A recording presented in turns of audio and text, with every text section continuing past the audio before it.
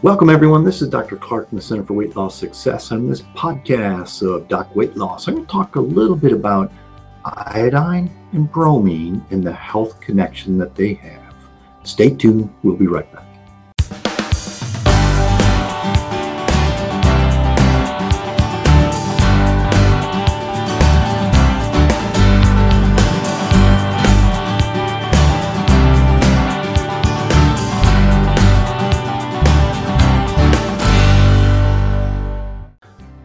Welcome back, everyone. Again, this is Dr. Clark, and today on the podcast, I'm going to talk a little bit about both iodine as well as bromine. Iodine and bromine, if you look at the periodic table of elements, they're both halides. Okay, so they're very similar in nature. That iodine can have tremendous health benefits, whereas bromine potentially is a toxin. And so subsequently, let's talk a little bit about that relationship and could it be causing some problems and what we can actually do about it. So iodine is extremely important in our bodies. Basically, we cannot survive without it. Every single cell in our body has iodine receptors on it, so we need it. Your thyroid gland itself requires about 3 milligrams of iodine every single day for it to function. And then there's also the breast tissue has many receptors of iodine on it. So subsequently, that any place there are receptors, typically it's going to need it. The receptors are there for a reason. Now, what's interesting with iodine used to be one of the things that we use to treat all kinds of different things. It's kind of what I'll call as lost traditional medicine because it's absolutely an essential micronutrient, again, used by every single cell in the body, but it used to be used for many different problems. And this was especially true, 100 years ago when there weren't all kinds of different medications, antibiotics, different drugs. So iodine was used for all kinds of things. It was used to treat goiters. It was used to treat infections as one of the best antibiotics, and we still use iodine to clean the skin. Okay? It helped prevent fibroids or treated fibroids. It helped treat prostatic hypertrophy, colds, upper respiratory infections. It actually used to treat depression. Breast pain, it actually works wonderfully for breast pain, especially women that have fibrocystic breast tissue, as well as it's used to treat skin infections. So it's used in the past for lots of different things prior to we had all these other medications.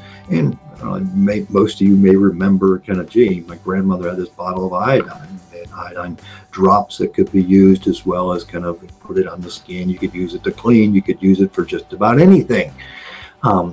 So now what happened then, though, is that in the late 40s, early 50s, they got this theory out there that too much iodine would cause goiters. And where that came from is when they found that there were areas of the country that had very, very low iodine levels.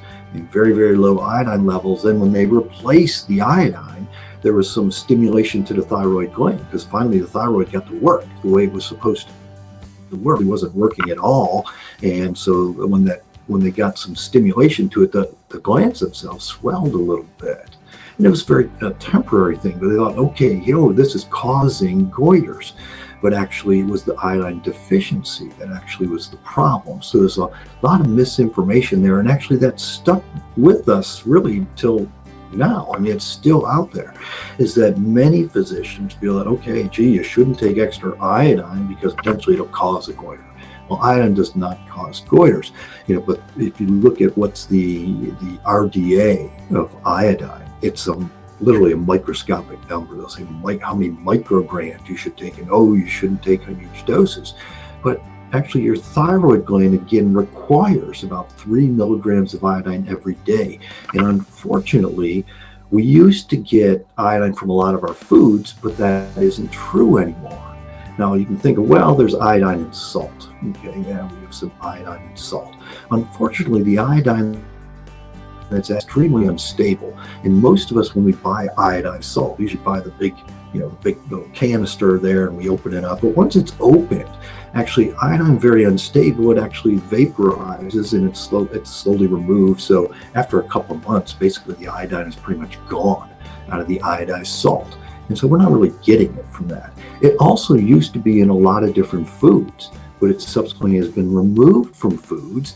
So almost no one in the US gets enough iodine. So one of the things I encourage people to do, and most people ought to do, is actually add some extra iodine, because iodine can be very helpful. Now, iodine deficiencies are also relatively common. Now, if someone has severe deficiency, especially a pregnant woman has severe deficiency, the very high risk of having a baby that is mentally retarded. And that's one of the most used in the past, used to be one of the most common reasons for mental retardation is iodine deficiency. And then there were areas of the world that basically had very high iodine deficiency. They got iodine replaced, and all of a sudden, IQs went up significantly. So that's very real there.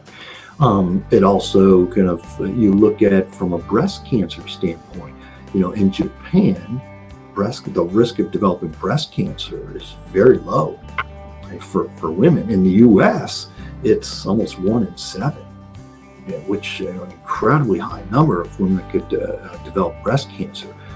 But one of the potential reasons, I think it's very real reasons, that Japanese women in Japan, is because they get very high iodine amounts. And the average Japanese woman gets in about 10 milligrams of iodine a day. And it's not because they're taking iodine supplements, because they get it from seaweed. In the US, we don't eat much seaweed. So, but they're getting it from seed, and that's where, so therefore, it looks like it's actually protecting the breast tissue there. So anyway, iodine can be extremely helpful for overall health. Now, you can't really measure iodine in your blood. So it's not like I'd say, okay, let's measure your iodine level, because it's really the iodine in your tissues where it needs to be. So in order to get an idea of, what is your iodine, are you really low or not, is you'd have to do a urine collecting over 24 hours and measure how much iodine is in there, and just see, because typically you should have a certain amount in there if you're getting enough iodine, and you'll actually kind of waste it. So that's one way to tell, hey, are you getting enough iodine in? You could do this urinary collection, but it's a very complex thing, and it's not that accurate. Since iodine, you'd have to take you'd have to take monster doses to actually cause a problem. Is like, I encourage most people ought to be on extra iodine. Now, this is where bromine comes in. Okay, now bromine kind of goes back. The two molecules look very similar. Now, bromine is, again, it's a halide. It's in the periodic table there. It's in that same family. Okay. But we can think of bromine really as being kind of an inhibitor of some of the use of iodine. So what it does, it actually competes for the iodine receptor. And because of that, it can disrupt some of the endocrine organs, specifically the thyroid thing. So we can often think of, if you want to label bromine as something, it's the bully of the halide group. And bromine, this is a BR, it's a label on the periodic table there of elements. Bromine is from, if you remember the TV show Breaking Bad, that's the BR, bromine. Okay. But what it does, it displaces then the cell receptors for iodine, and it kind of gets stuck on these cell receptors. So now these cell receptors for iodine actually have this bromine stuck on it. And so you can get this over time, then you can actually get what's referred to as, or thought of as kind of as a bromine dominance, is that the bromine actually kind of blocks all these iodine receptors, and you can actually get some toxicity from it. And as we see, iodine levels have gone down, we've taken in less iodine, we actually see bromine levels have gone up. And bromine, again, is potentially a toxin. And actually in Europe, bromine is actually banned. Okay, so you can't have bromine in a lot of things. And bromine, unfortunately, is found in all kinds of things here in the US. It's one of the main things that are used, elements that are used in flame retardants.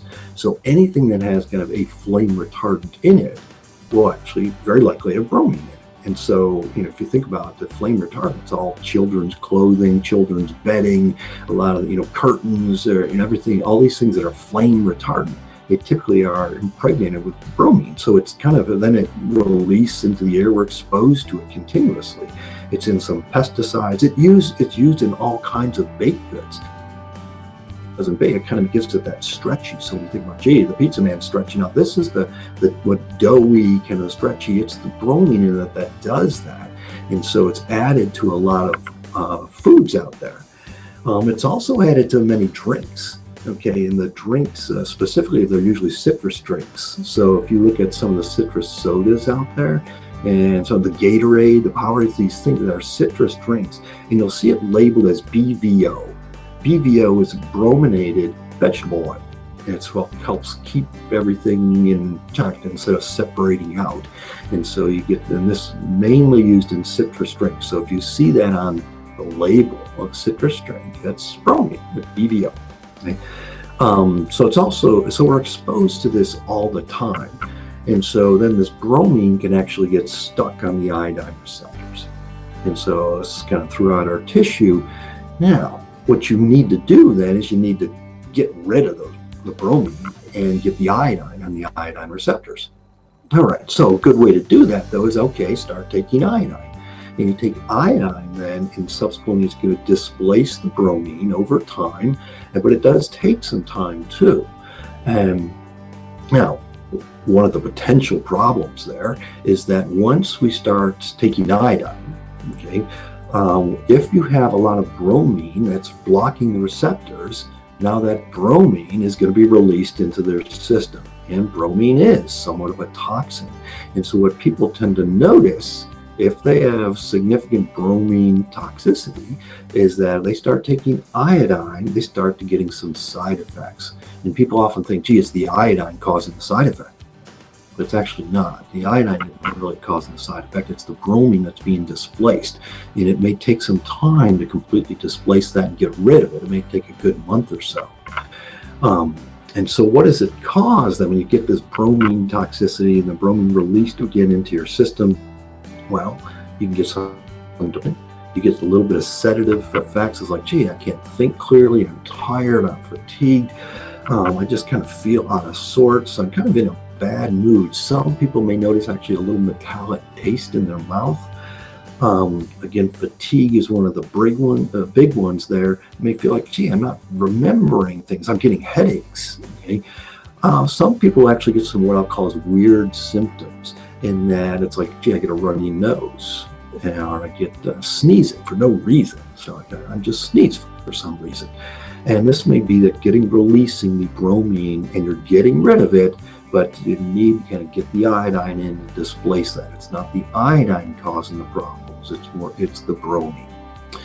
So kind of there is a significant health connection between the kind of the bromine and the iodine. The iodine, a lot of good health protection. The bromine, not so much.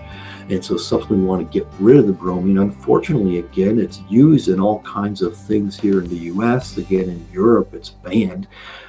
So it is something that we potentially should be concerned with. So just about everybody, I recommend get iodine, and it's kind of as a normal dose.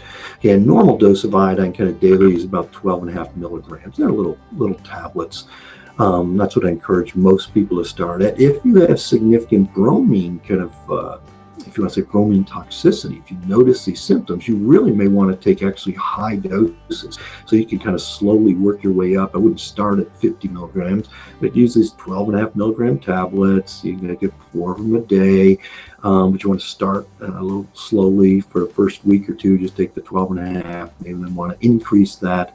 If you get significant symptoms from the bromine, that potentially you may want to stop the iodine for a couple of days. You could use it with some bouillon and broth, because the sodium chloride's also a halide, will help get rid of the symptoms, and then you can restart kind of the iodine again, and you're going to slowly wash out this bromine and subsequently then kind of fill the cell receptors with the iodine. Again, your thyroid needs the iodine, and it's going to be very protective. The rest of our body, especially breast tissue for women, and then just every single requires iodine.